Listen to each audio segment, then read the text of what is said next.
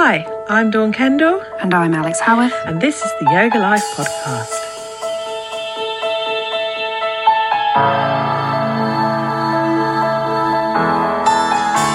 Welcome to episode 4 of the Yoga Life podcast. I'm Dawn Kendall. I'm Alex Howarth. And this week we're going to be talking about compassion. Before we delve into that, let's have a little recap about our Dharma we talked about last time. Have you had much thought about it in the last week, Alex? And thought, with relevance to you and your journeys? Yes, but Dawn, you really rushed in. How are you, dear? Oh, I'm very good. I'd say I'm very good. I'm also very stressed. Stressed. Like how you say it under your shin. Mm-hmm. Stressed. Yeah. All controllable though? I suppose this comes into when we talk about Dharma, and actually I'll talk about what I've thought about with Dharma in the last week and my stress. Well, go, you start then. That I just, thinking about my week and why I feel stressed out by things, and taking time to just focus on the things of my week that make me happy and how I could do more of those things and less of the things that are worrying and stressing, or like make me feel hectic, even though perhaps I'm not crazy busy like some people. Other times, it feels a bit too much. So thinking about the bits of my week I like the most and how I can do more of those and less of the others. Like that. And being self-employed, it is somewhat in my control. So, thinking about how I can make that happen. Oh, that's good. I hope there is lots of stuff this week that is fun for you. Yeah, I mean, I've got a lovely facial booked on Friday, which I'm so excited for. Oh, that'd be lovely. Before we West Lexham. So that's also very busy, but also very nice. Yeah, we do have a good week. If we look at your week, you've got yoga tomorrow, you've got yoga on Wednesday, you've got a facial on Friday, and then a yoga retreat all weekend. Yeah. I feel like you're quite lucky. Must note that I'm teaching those yogas, but it does sound like I've got a pretty amazing week. Does. Yeah. I'm also have to add in that I do think that my Dharma in life is to own some alpacas. I have to say that. Because that was the highlight, and sitting here feeling a little bit stressed this morning, I was like, oh, do you know how amazing it felt just walking with the alpacas last week, that I need to do it again. It was the most mindful and relaxing, chilled day. It really was. It was bloody lovely. So it must have been this March, 6 months ago, Dawn bought me an alpaca walk for my birthday. And we finally made it. And it was so nice. We were walking for about an hour and a half. It was a very slow amble, but it was lovely. We had an alpaca each, and we were just, it was so lovely. They were so cute. But Dawn has definitely decided, I think she decided before we'd even got there, but it affirmed that she really wants some alpacas now. One day I'm going to make this happen. It's just convincing Neil that it's a good idea, isn't it? Yes. Yeah. Not there yet. They really were. And like you said, it was just so peaceful. You couldn't come away from there stressed. No. Oh, no. Highly recommend it. What was it? Burnt Fen alpaca walking? Yes. Yeah. Burnt Fen.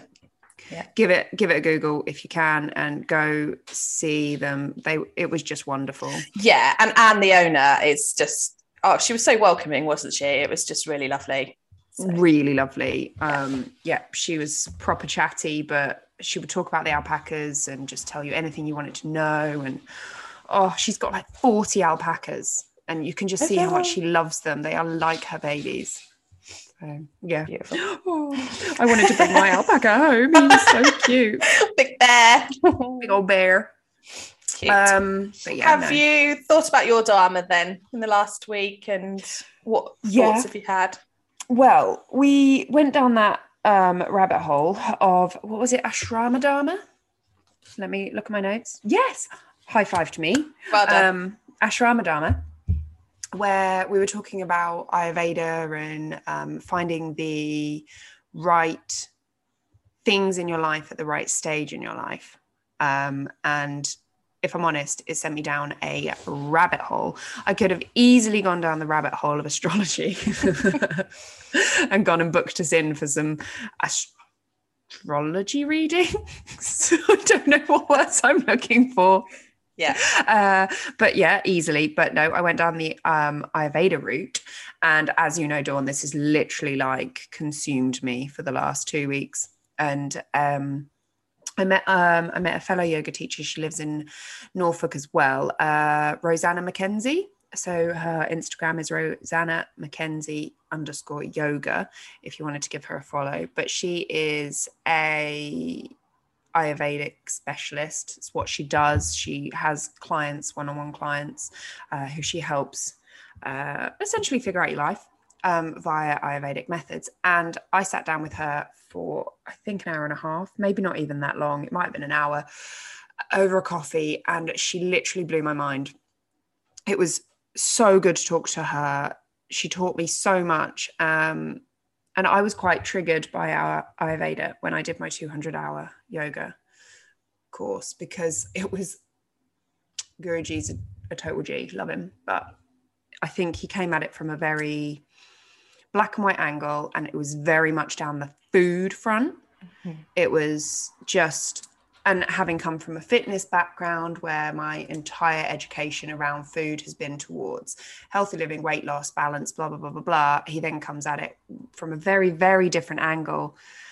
And I struggled with it, I'm going to be honest. And so kind of just stepped back from Ayurveda, never really looked into it. And then I met up with Rosanna, and honest to God, it's so freaking interesting. Since then, I have devoured 3 books on Ayurveda. Wow. Implemented so much of it already, and I'm just so excited to like learn more and more about it. But it's so prevalent when it comes to this dharma and being and doing the right things for you at the right time in your life. And it's just been fascinating. I absolutely total Ayurveda nerd at the moment. You know, tell me a good book about it and I will read it right now. I honestly suddenly thought about the right place at the right time when you were just saying all this, in that you'd gone from this very fitnessy background to your yoga retreat, and it was just that very opposite viewpoint, almost, I suppose, straight at you. Mm-hmm. You weren't ready to take it all on at that point, perhaps, you know, and now you're further down the journey and you're ready to absorb more and learn more, you know. Absolutely. Yeah. There's that book, Waking Up by Sam Harris. Yeah. And I've read it 3 times. I think I've said this in a prior podcast, to be fair. And every time I read it, I come at it from a different perspective, with different knowledge under my belt, that I take different things from it. And it's the same with various other books that I've come back to. You just see things from a different perspective. Every time you reread the Bhagavad Gita or even the whole Mahabharata, it is just that, oh, I didn't really get that last time, and now I really do. And that sentence didn't make any sense 2 years ago, but now it really hits home. And you're in the right place at the right time to absorb the information that is needed for you at this point. Yeah, absolutely. Yeah. And that's something we always say about having therapy and like counselling people. Mm-hmm. You have to be responsive and open to it. And it has to be the right time for you, whether other people think it's the right time for you or not. I tried many years ago, like early 20s, and it just wasn't for me. I didn't want to go there. Didn't want to talk for an hour and get upset about stuff. No, it's very much on my to-do list after this weekend's retreat, is to sort going back to therapy for me. Yeah, absolutely. Yep. I am so in that mindset. I think I'm in a very much, this autumn is moving me into a phase of self-work. Yeah. Very much so. I agree. And I don't know about you, but I've also was thinking about going back, not for completely different reasons to before, in that I went when I was in a bit of a crisis time and not doing so great mentally. Whereas now I'm doing a whole lot better, but there's things I still want to just dig through, and perhaps feeling more ready to dig through the deeper, darker things, because generally in a better place. That's really interesting, isn't it? I'm going again for very different reasons. I feel like when I went last time, everything that I wanted to work on then was worked out. But now it's just like, you know what? I have clear blocks. and I feel like I'm blocking myself on something and I do not know how to get it past it. So help me with this. Yeah. So it's, definitely coming at it from a different perspective. But I told Mossy I'd like to go back. And he was like, well, why? Instantly worried that there was something not right in my life. And it kind of, I wouldn't say it triggered him. I think it worried him. Yeah. And it was like, no, everything is great. I'm not going to go see a therapist and bitch about our relationship or anything. It's honestly, all is good. I am good, but I can be better and I want to be better. I think for people around you, when they care about you, they want you to go to therapy because they want you to be better. But at the same time, it is that, oh, is everything okay? Why can't I help you? Why can't I make everything okay? But it's having an outside person to talk to. So as always, we advocate going for therapy if you need it, if you want it. If you're ready for it. Yeah, absolutely. Yeah. So moving on to compassion, this week's chat. There's obviously the dictionary meanings of compassion and then how we interpret it and where we are coming at it.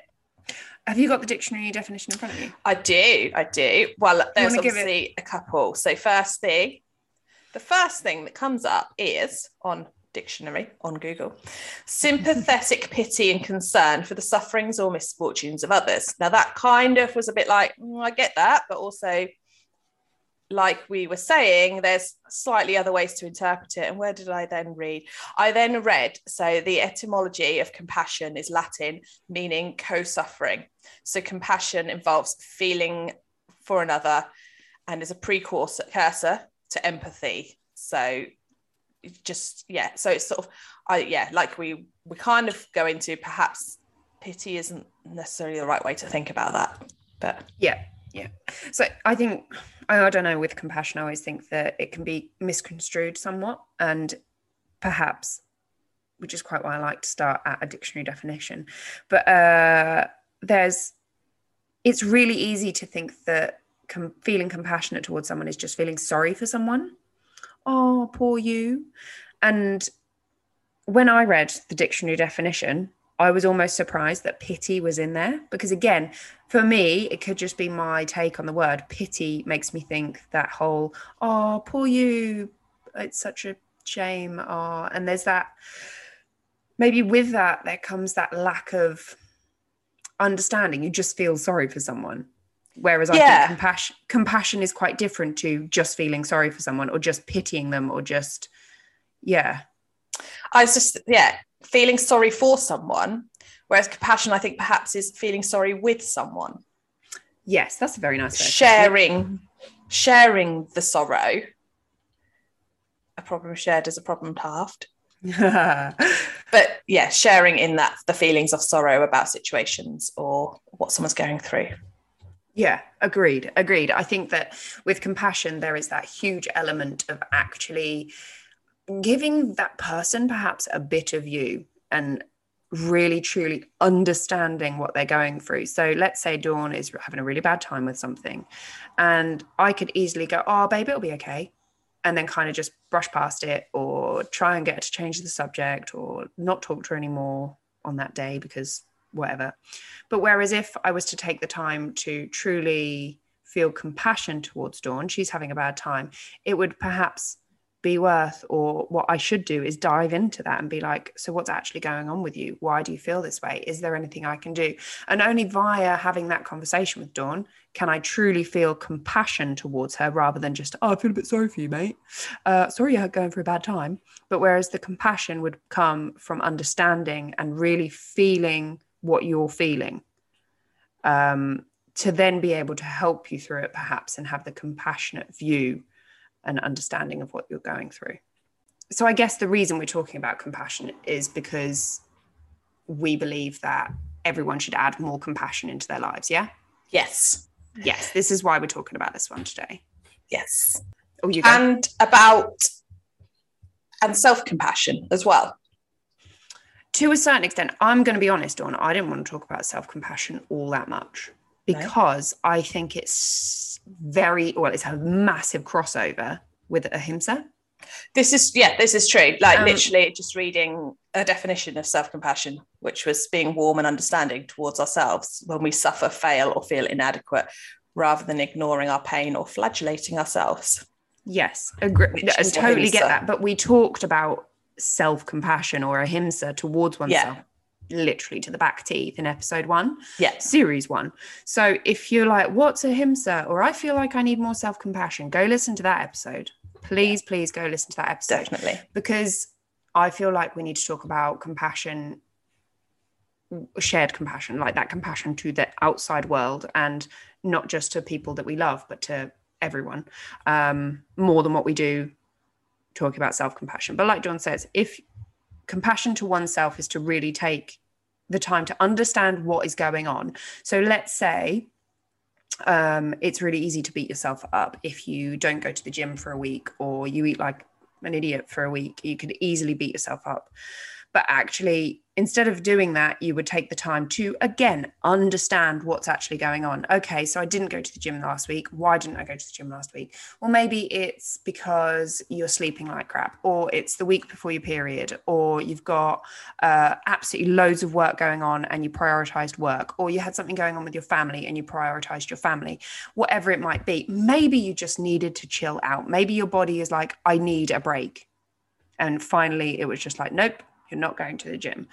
So whatever it might be. And so to really take an understanding in that situation as to why you missed the gym for a week, well, okay, it happened. There's nothing I can do. And actually be kind to yourself. Well, just take it as a learning curve, learn from what happened, move on. Let's get to the gym again this week. Yeah.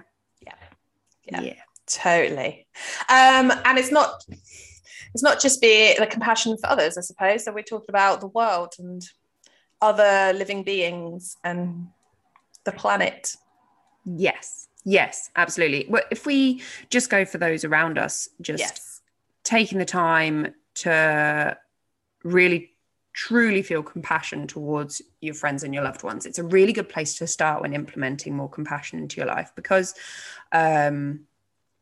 it's easier to be nice to those you love. would be my take on it, really. If instead of, so if we look to implement compassion into our life to make for a better world. That's my take on it. The world is a better place with the more compassion we have. Instead of going at things with anger, mistrust, hatred, any of the emotions you would consider negative, we come at everything from a viewpoint of compassion. Everything. And that's a lot to ask. It's a big ask. But in general, I think it's in studies, but if we add more compassion into our lives, then it actually helps us feel happier and more content within our lives. It's kind of like a knock-on effect. So by being lovely to others, you actually feel better within yourself. No such thing as a selfless good deed. So a little bit of karma there. It really is. Yeah. So if you start with those around you, it is, like I just said, taking the time to truly understand what's going on with those around you. And instead of being pissed off straight away, let's say, I mean, it's very easy to get pissed off with the people we live with, isn't it, Dawn? Mm-hmm. Occasionally, yes. Occasionally. It's usually for stupid things because, that's just the what bin. it is. We could talk about the bins. Yeah. We could talk about the bins again. We could talk about all sorts of things that just generally can gripe. I think having kids, it would be very easy to just be like, what the fuck all the time. I was talking to someone yesterday about the fact that Mossy's little girl, she's very, very good at taking things out of wherever they're supposed to be, but absolutely atrocious at putting them back as to where they're supposed to be. She'll happily put something next to 6 inches away from where it's supposed to go, but wouldn't actually put it away. Now, I could be really annoyed by this. Alex has been very annoyed by this. And it's just a constant state of walking around behind a child, isn't it? And putting away what they pick out. Now, I could be cross. But I also, if I come at this from an angle of compassion, okay, well, she's a kid. She's 9 years old. This is what 9-year-olds do. I also could take into consideration, she doesn't live with us full time. So I also need to remember that, hey, she's not used to perhaps living in a house. I don't know the way that they live. I don't know. I've never been in her house, but maybe she's not been taught her whole life how to put things away or the importance of it, or maybe it's just not a priority in their household, so maybe she just doesn't know. So what's the point of getting angry at a 9-year-old if she just doesn't know? She's 9. So it's probably not a priority in a 9-year-old's head, is it? It's not a priority in a 9-year-old's head. It wasn't a priority when I was 9. If I think back to all the crap that me and my brother and sister used to do and how pissed off mama get, like, you can't be mad at a 9-year-old. All kids make a mess. And if it's not, it's then up to me to teach her why it's important that she puts things away. But no point in me yelling at her every time I'm putting something away, because, well, what's the point in me getting angry? I'm just upsetting everyone in the household. If I just explain to her kindly that it'd be really appreciated if we put this away because of this, and this, it makes for a nicer living experience, etc., then fine, it's a great conversation.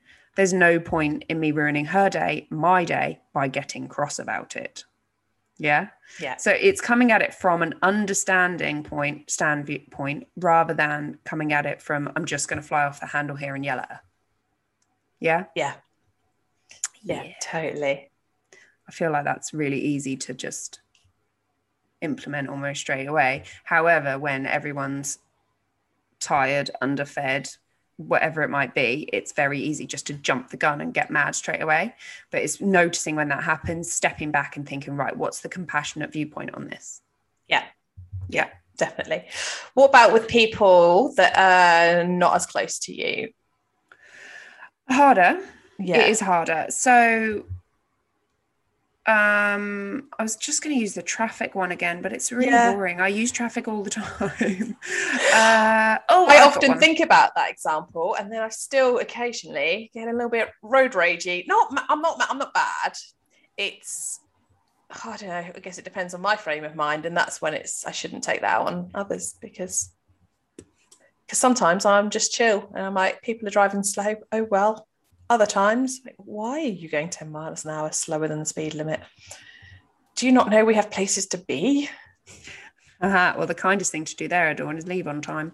This is true. Yes.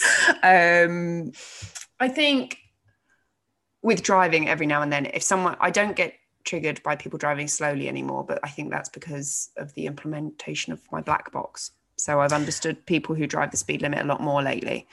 But I do every now and then, if someone drives dangerously, that's what triggers me. But I find it very, very quick to either laugh at myself for getting cross or to instantly implement we don't know what's going on in their life. Yeah. So I guess I could use an example. Actually, I've got a post written out on this to go on my yoga social media. Maybe I should put it on Yoga Life as well. I joined a new gym, a month ago, if that. And I've started going to classes there. Did I tell you about this? Don't know. I started going to classes there. And I've been to various different classes, but I do keep coming across the same teacher. She's taught a few of the classes that I do. And I'm going to be honest, she triggers me a lot. And I think it becomes, again, almost from that same as people who are driving dangerously. That's what triggers me. She was teaching things that perhaps wouldn't be deemed safe in a fitness class. And as a fitness professional, having worked in the industry for 10 years, it really, really triggered me. I'm like, why are you teaching this? This isn't safe. It's actually really fucking stupid. And I was with a friend when we went to one of these classes, potentially the worst of the classes that I'd been to with this lady. And we walked into the changing rooms and I literally just vented, full on ranted, like, all the effing and blinding. And it was not a high point for Alex Howarth. But, we can't always be perfect. But I got it off my chest. I got in my swimsuit and I went for a half an hour swim. And after that half an hour swim, I felt so much better, so much better. But essentially what I was doing through that half hour swim was I knew I'd been triggered. Like I was irrationally angry. Therefore, I knew I'd been triggered. And so it's like, okay, let's come at this from a completely different perspective. What the fuck? Okay. This teacher is working in the fitness industry, and the odds are she has very similar motives to me and most other fitness professionals that I know. And the motivation behind getting into that industry, it ain't the fucking money, I assure you of that, is usually because you want to help people. So this woman, much like me, probably wants to spend her time helping people. So therefore, we know she has a kind heart and she's doing something to help people, which is a good thing. Okay, I can get on board with that. I can completely understand that. I don't know who she did her training with or when she did her training. So therefore, I don't know what she's being taught. But the odds are, if she thought or if she knew that something was bad for someone, she wouldn't teach it. Because she wants to help people. That's why she's in the industry she's in. So therefore, it was talking myself down / trying to create an understanding of the motives and the perspective behind what this woman was doing, to realize that, well, there's no point in me being mad at her, because at the end of the day, she is just working or doing the best she thinks she can do. And it's not my responsibility to judge her in any way, to think little of her, to criticize her. It's my responsibility to just be pleased that she's there and offers the service that she offers. And just to be grateful for it at the end of the day. I could talk to her and just say, did you know that this is actually being deemed unsafe and we probably shouldn't do it anymore? But again, is that my position to do it? Is that just a dick move? I don't know. That's a hard one, isn't it? I totally get it. When you said she won't be doing it because she knows it's bad, it's there, it is right there. Like, she won't be coming into that to teach people bad things, like things they shouldn't be doing. You don't know what training she's had. Perhaps she just needs a little bit of updating, and it's very difficult, because then what do you do? Do you say something to her? Do you say something to her manager at the gym? I still haven't landed on what I should do, but I'm coming at it with compassion and an understanding that this woman is doing her best. From her point of view, she's doing the best she can possibly do. She's very passionate about her job. She wants people to have a good workout. And there's no harm in that. And I've done classes of her since. And every time she does something that makes me literally wince, I either change it and do something different, or I'm just like, she's just doing what she can do. She's just doing what she knows. And you know what? That's a good thing. Yeah. So it's changed my outlook to going to her classes. I don't go in there pissed off and angry, and I don't leave pissed off and angry. I go in there happier and say thanks at the end and be like, bye, instead of storming out with a face like thunder going, fucking bitch, you know. Yeah. So we briefly thought about what I mentioned. Compassion doesn't just have to be for others around you. It can be for animals, the world, the planet, and things like that. It's definitely something we've touched on before, when you're thinking twice before you put something either in the bin or in the recycling. I suppose that's compassion. It is compassion. It is. It's coming at everything from a position of love, of kindness. So, for instance, all of those people from Afghanistan, for crying out loud, I mean, allowing them and trying to support those people and letting them come into our country, the country. That's compassion. That's compassion. That's showing someone true compassion. Please freaking run away from your awful country and come to us. That's compassion. Imagine going to refugees. No, fuck off. You're not going to feel good about it. They're not going to feel good about it. That doesn't help anyone. Yeah, it's when people don't look at why are they doing it. I think, there are huge, bigger pictures at play. Obviously, it's going to have a huge impact on economy and the country itself, et cetera, et cetera. But to just think of those people on an individual basis, holy shit, how could you turn them away? How could you turn them away? And if it was flipped, I always think that with compassion, it's easier to implement if you think about the situation in reverse. Yeah, totally. So imagine We if we had to run and flee our own country and another country was like, nah, fuck off. Yeah. Sorry, no. There is an element of understanding there as to why a country might have to say no. I get that. I do get that. Yeah. However, the pain in that moment, the upset, the terror, it's just having that. As soon as you flip it on its head and think, right, how would I feel in this situation? That's why I think it's sometimes easy to have more compassion for people of similar backgrounds and lives as us when something goes wrong. For example, the recent flooding in New York. It's very easy to have compassion for those people, I think, because they are of a similar level in the world to us. They're working, there's a hustly bustly city, people that work, got jobs. It's a first world country. First world. And those things happen to them. It's then very easy to have the sympathy for them, because you can totally imagine what it's like, because we can then think, God, what would it be like for us? Whereas then in some of these other countries, like in the Middle East or more third world countries, it is harder, because we can have compassion from a human way and think about it from us, but it is also then very difficult because their life is so different to ours. Yeah, I guess. Yeah, I hadn't thought of it like that. All human life is the same, right? Yeah. Yeah. It is. Yeah, I do. And I do sometimes think how devastating, like for these people that lose children or husbands or parents in those countries. I do sometimes wonder, like, how do they cope with that? And then I feel incredibly privileged to think that would completely devastate me if that happened in my life. Of course, and then it's also devastating that it's almost not more normal for them, because it's happening all around them, and it's just just because it's more normal for them doesn't mean it's any less earth-shattering. It would tear our lives down, and it probably tears their lives down. And it does. It tears their lives down, but they just fucking keep fighting and keep going and keep doing what they have to do. Yeah. Oh, it's horrible.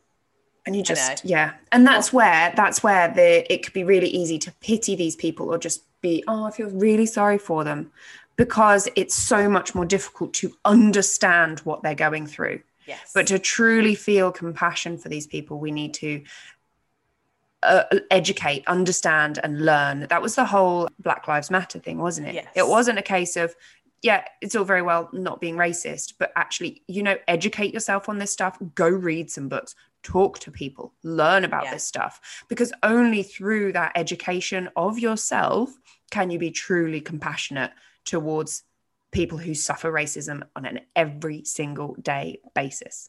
I think that's where the dictionary definition slips up slightly, because it's like we don't want to have pity for them, but we want to have compassion with them. We want to understand with them. Yeah. Yes.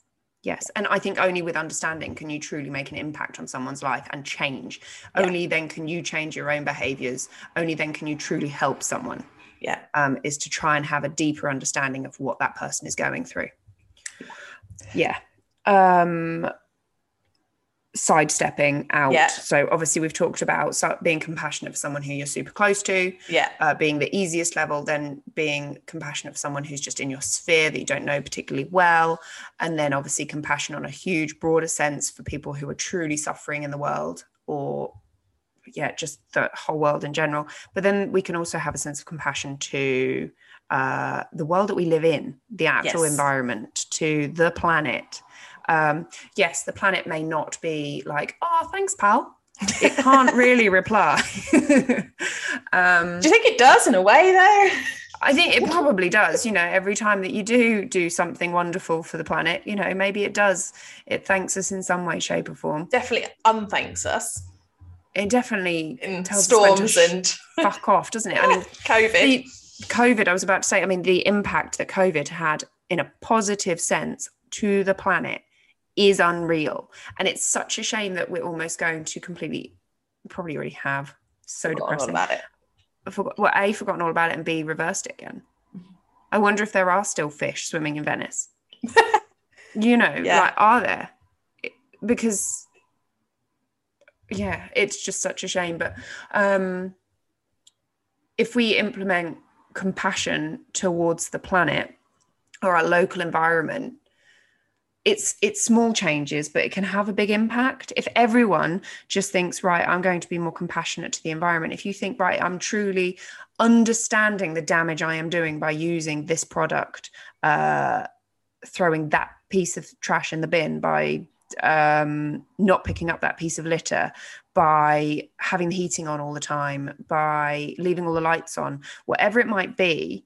If you suddenly realize the impact that you can have, or you do have, on the environment, with a true sense of compassion, with true understanding to the impact we as humans have on this planet, then you are going to change. You are going to change the way you behave. And it might be in really small ways, but if you come at it with compassion, it becomes a lot easier to do. If you're doing it because you feel like you should, / ticking boxes, oh yeah, I'm good, la la la, then you're not going to be very motivated to do it.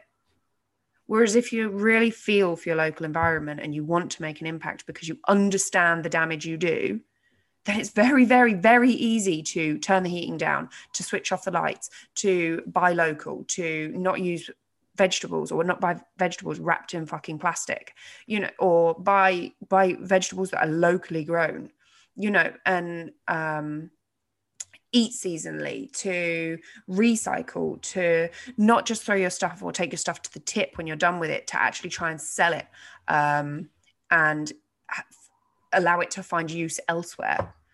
It was your toilet roll box, wasn't it? Oh, yes. Yes. Well, it says to use it for other things like forts. See, I buy the Who Gives a Crap toilet roll. Yeah. And it comes in a huge, great box because you get 48 rolls. And on the box, I love it. It says, please reuse me. I can't remember the exact words, but like to build forts or castles or store stuff or whatever, like give me another life. We definitely gave it another life. Alex used it to shade her laptop when we were working in the garden in the sunshine. So it had another life, and it's still in one piece. So it will be used again.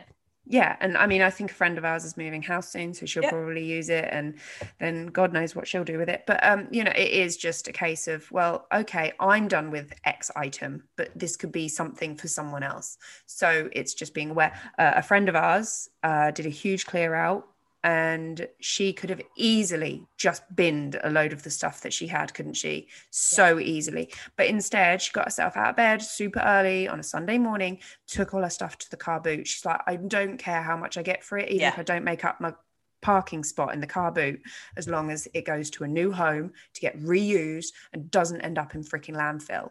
Yeah. Now that is a true understanding of the impact of just throwing that stuff away who would have had.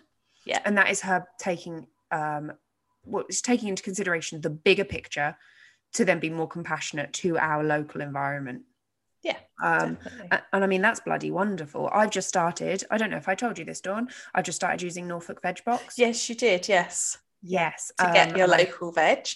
Yes, and they do a Norfolk grown veg box. So they do other vegetable boxes, which are they're a little bit further. It's all in the UK, but all of their vegetables are grown in the Norfolk area, and they just do a Norfolk veg box, so it's only stuff that's grown in this area, and that's the one I picked, and it was freaking amazing. Good. So like the beetroots came when they're all tied up with all the leaves. Can you eat beetroot leaves? I think so. I'm going to Google it. And then the carrots came with all the, the big old carrot leaves and everything as well. Stems? I don't know what you want to call them. Anyway, so I've got beetroot, carrots, onions, potatoes, cauliflower, greens, some cauliflower, which I'm going to have to put in a curry, otherwise or put cheese on it, but because I just don't rate cauliflower as a vegetable. I'm going to get so much shit for that.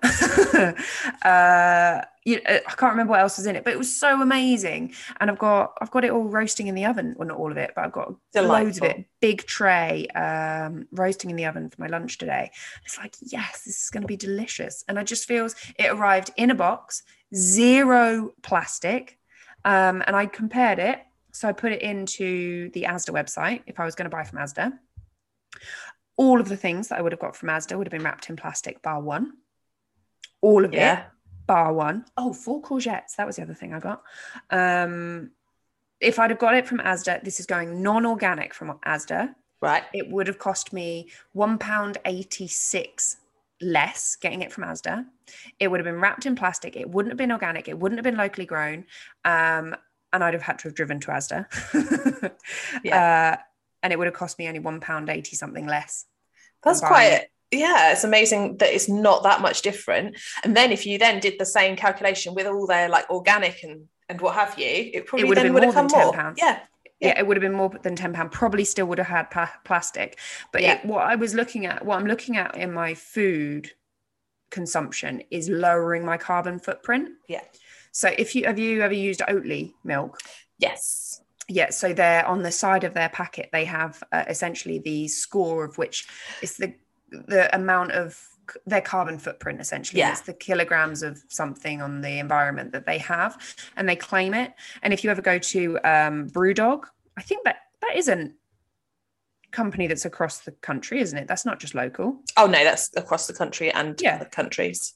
Yeah, Brewdog. Yeah. They now on their menus have the score, the carbon footprint that the food has. And you look at their vegetarian options compared to the meat options, it is unreal.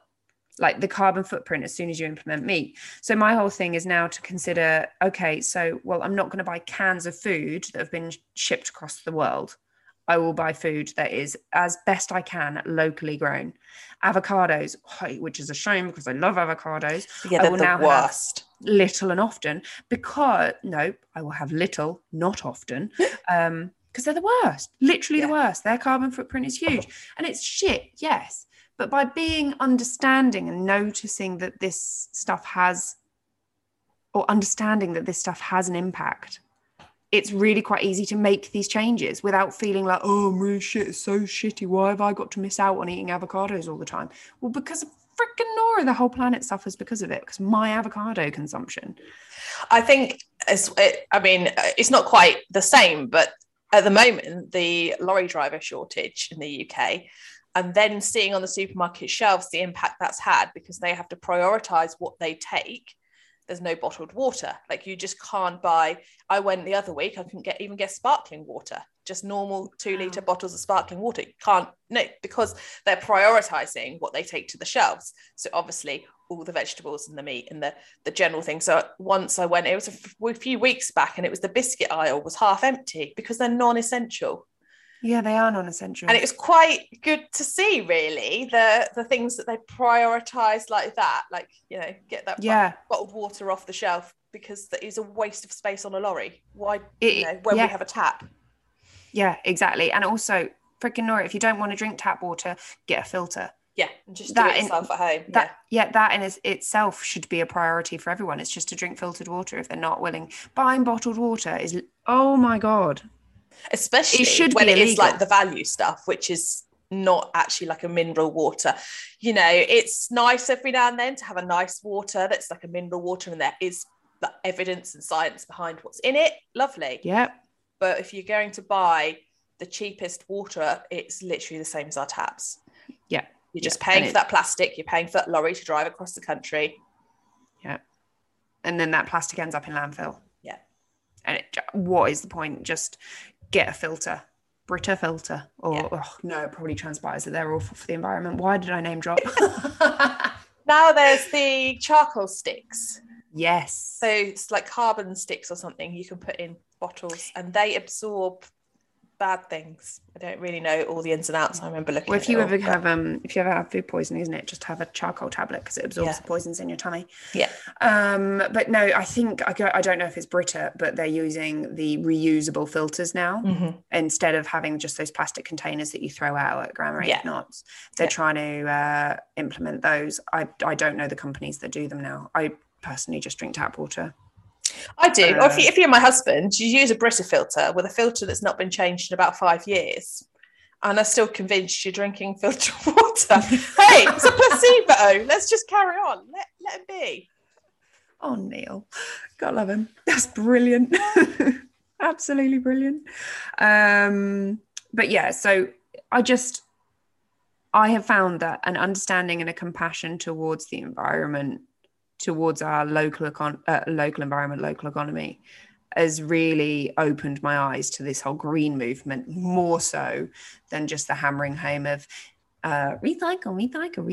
It makes you understand more. Taking the time to actually understand more. I think it was my first kick in the crotch about all this stuff was that Zac Efron series on Netflix. Oh yes. What's it called? Down to Earth. Down to Earth. And they're recording a second series, aren't they? I don't know when it's out, but I'm excited. I think that really did open my eyes to a lot of stuff. And every time I tell Mossy off or be like, why are you buying another bottle? He's always like, oh, what, you're doing it for Zach? Yeah, I am. It gets people moving in the right direction. Yeah, just do it for Zach. And spending more time in nature, it helps. And I'd like to think that over the last 18 months, people went on more walks. I mean, we're blessed because we are more countryside, but even in like London and stuff, there's parks and there's wildlife. And just appreciating that and appreciating the nature helps you have more compassion for it. Yeah. So you're like, I want this to stay. I want this beauty to stay. Absolutely. You walk in the Lake District and someone's thrown a coffee cup on the floor. You're like, disgusting. Are you absolutely crazy? Yeah. Anyone would pick that up.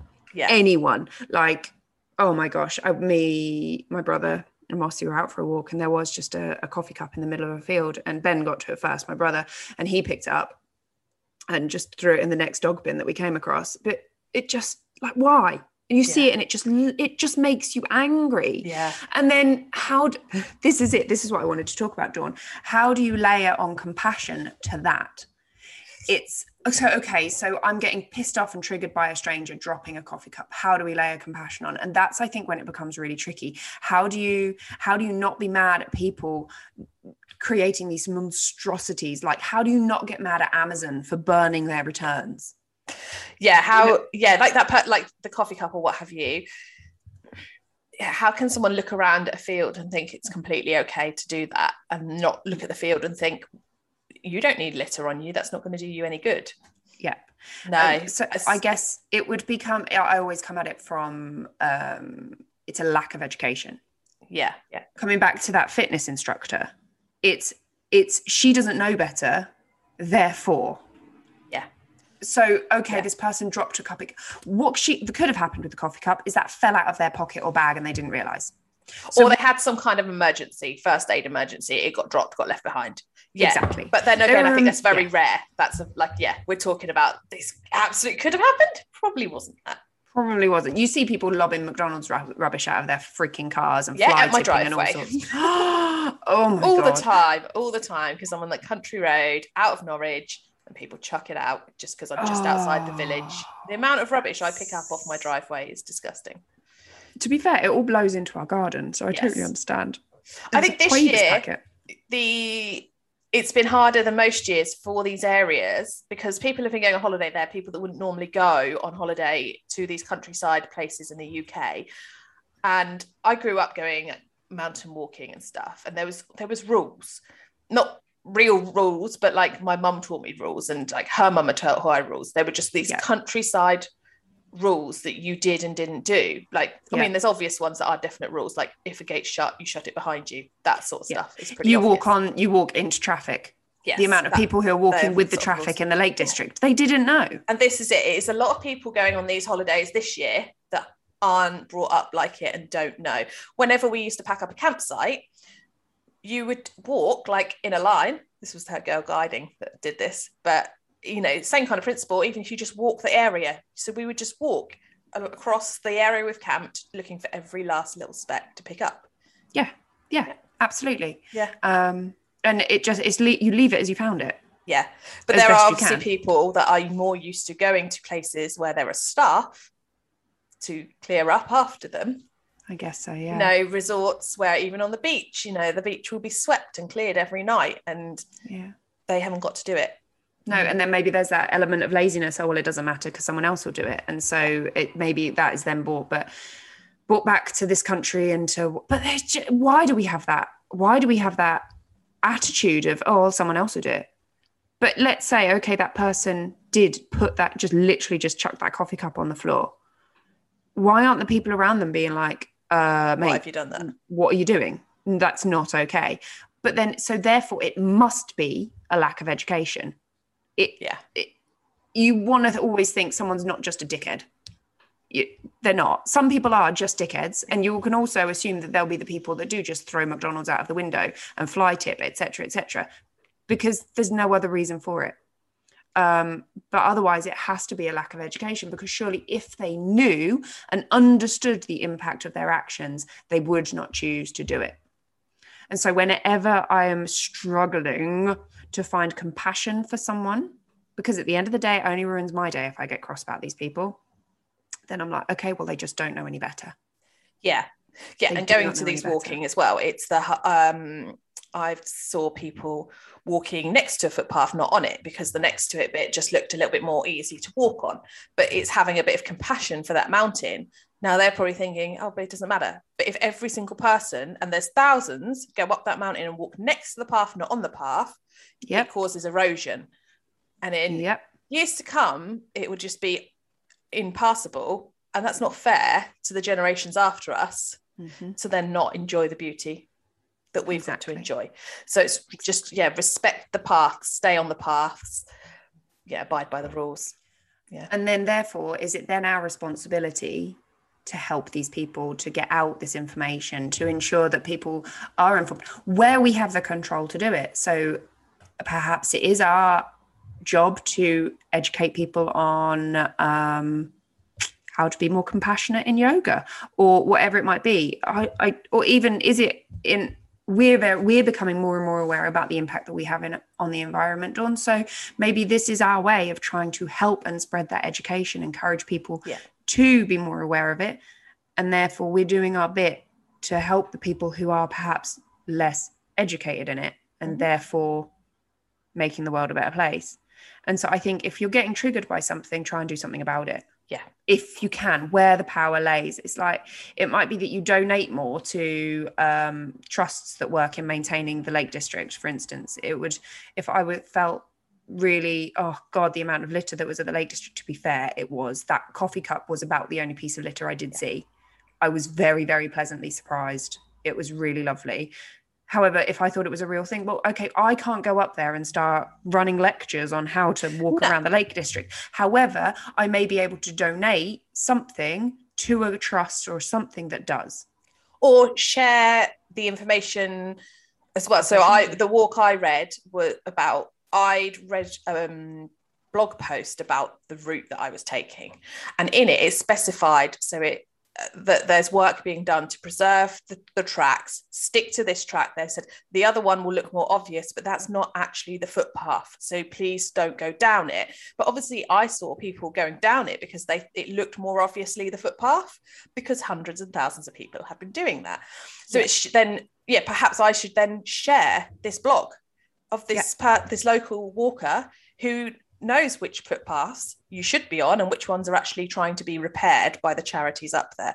I think it's called something, the Fells, Fix the Fells. It's the organisation Fixing the Fells, and they're fixing the footpaths and doing the repairs to what should be the actual footpaths and trying to stop people from going down other routes. Yeah. So there we go. I feel like if you are triggered by something, try and help educate those who do not know better, because we have to assume that not everyone is a dickhead, they are just misinformed. So you briefly mentioned compassion in yoga. What's your take on compassion in yoga? Okay, I don't think I've ever come across this in one of my yoga classes. However, that does not mean there is not a thing. I can imagine as a beginner, there is that daunting sense of, what if I do it wrong? Now, if you knew as a beginner that no one in the classroom or no one in that class is going to judge you, is going to laugh at you, is going to think you're an idiot, everyone in that classroom is going to be coming at, or if they pay any attention to you, is going to be observing, seeing, practicing with you from a sense of love and compassion, it's a much easier place to be. If everyone in my classes knew that everyone in the room was supporting them, was cared about how they got on, wanted them to have the best yoga practice possible, then I know that everyone in my classes is going to feel more comfortable, is going to feel more energized, I guess. They're going to have a lighter energy, a kinder energy, an energy where they feel like they can get the most out of their practice, not like, I don't want to close my eyes in case everyone's looking at me. I don't want to try that pose in case I fall. I don't want to do that in case I look like an idiot or I don't look like everyone else does. Whereas if everyone in the room is loving, is kind, is compassionate, understands that, oh, you're a newbie, I know how you feel right now, but don't worry. It's, you'll be fine. It's going to be fine. I'm here to support you, to go through this with you. Then only better yoga, if you ask me. Yeah. And it's our responsibility as teachers to really encourage that and create a lovely community in class. I had that a few weeks ago with some of my yogis, teaching them a pose that a lot of them said, I can't do that. But then finding out they'd only ever tried it in a big group where they didn't really know everyone and they didn't have the support, and it's sort of like they're finding a bit of a bond amongst themselves. Like in your classes, we only cheer each other on and help and advise, and nobody judges if someone can't do something, or we're all there once and we're all at different points, so there's different poses some people can do and some people can't do. And I just loved that my yogis then, pretty much all of them did the pose, but even those that didn't nearly did, and everyone was super happy for them. Aww. And it was just a really nice sort of feeling. And then It's gone on to then create a welcoming atmosphere for new yogis. I had a new one last week, completely brand new, never done yoga before. I don't think she felt uncomfortable. She seemed to have a lovely time. She thanked me at the end, said she really enjoyed it. So it's just nice to see that everyone was really welcoming of her, even though she'd never done any yoga before. Oh, that's really lovely. Yeah. Yeah. There's a couple of my yogis I remember from back in the day. They were the best ones. When I had a new yogi in, I was always like, God, I hope this X person was in class or this other person was in class. There was a few of them, because they would always be like, hey, and they'd introduce themselves and really like help that person feel welcomed. And if we were doing challenging poses, I know for a fact that all of my regular yogis are incredible with the support that they give, because they've all been there. They've all learnt this shit already. So if you're new and you're there and you're learning, they will happily be giving tips, supportive, and just wonderful in any way. And it is so lovely to see. So within the yoga class, do we need to think about self-compassion for ourselves as well? Is that an important? Yeah, I think that I know we've talked about, again, with the Ahimsa stuff, we very much talked about self-compassion or non-violence towards ourselves in a yoga class. And again, it's just understanding that not every yoga class is going to feel like a dream. Not every yoga class is going to go exactly to plan, and just coming at it with a sense of self-understanding, and really listen. It kind of ties in nicely to Dharma. It's accepting what time of day it is, what cycle of you're in the month, where it is in the year. It might be that, I don't know if you know this, Dawn, but I don't do my yin classes throughout the summer. Yeah. And because it seems seasonable. It's a very cozy, it's a chilled out cozy vibe. It seems seasonal. Thank you. God, I can't seasonal, speak. It seems seasonal.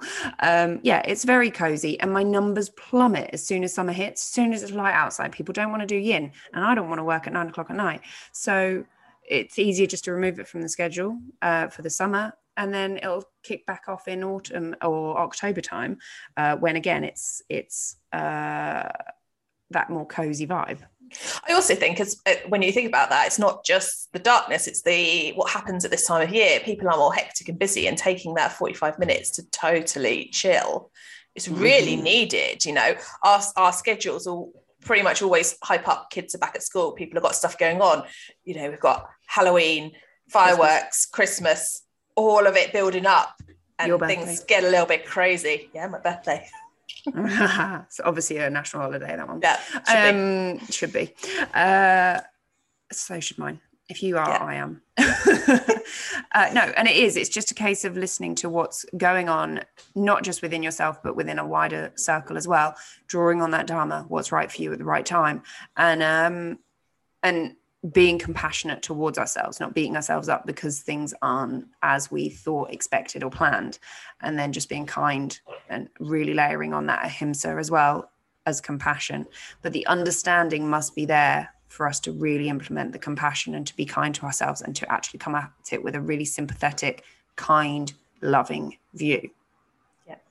Yeah. Any closing thoughts on compassion? You just said sympathy, so it was on my tip of my tongue. On compassion, no, the more compassion there is, the better the world, though. Much like yoga. Definitely. There's no downside to compassion. None. It doesn't. I think it can be deemed as an excuse.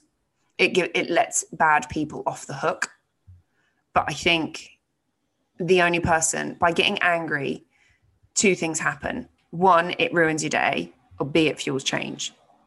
If you can turn that anger into an energy that fuels good change, then go for it.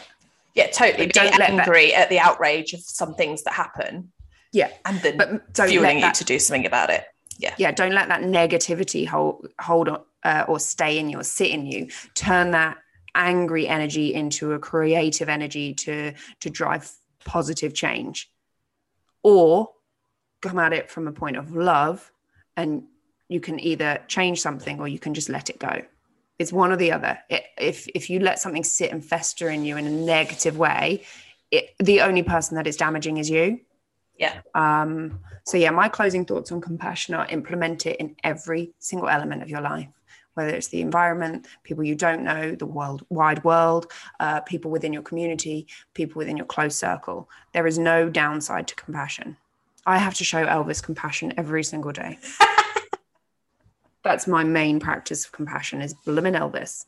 Yeah, totally. I love him, really. It's deep, deep, deep down. Mine's self-compassion. Dawn, you need sleep, and that's okay. Yes.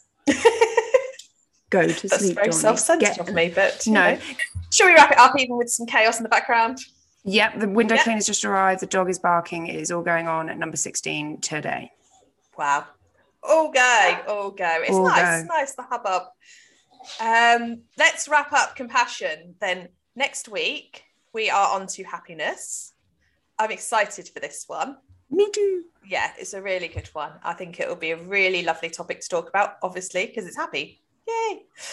Yeah. So yeah, this was episode 4 of the Yoga Life podcast. Yeah, episode recording 5. Episode 5 next week. Oh, it's crazy. Halfway through already, Dawn. I know. Plus 2 interviews. I think we've secured one of our first bonus interviews, which is really exciting. Fabulous. Yeah, really exciting. But please go follow us on everything. So Yoga Life podcast on Instagram. Subscribe to our newsletter. Not that you get much from us at the moment, but subscribe to the newsletter on the website yogalife.com. Or just go subscribe, follow on Spotify, iTunes, all the normal places where you listen to your podcast. Wherever you listen, please give us a review if you can, give us some stars if you can. It's all very, very, very much appreciated. And share with everyone you care about. Absolutely.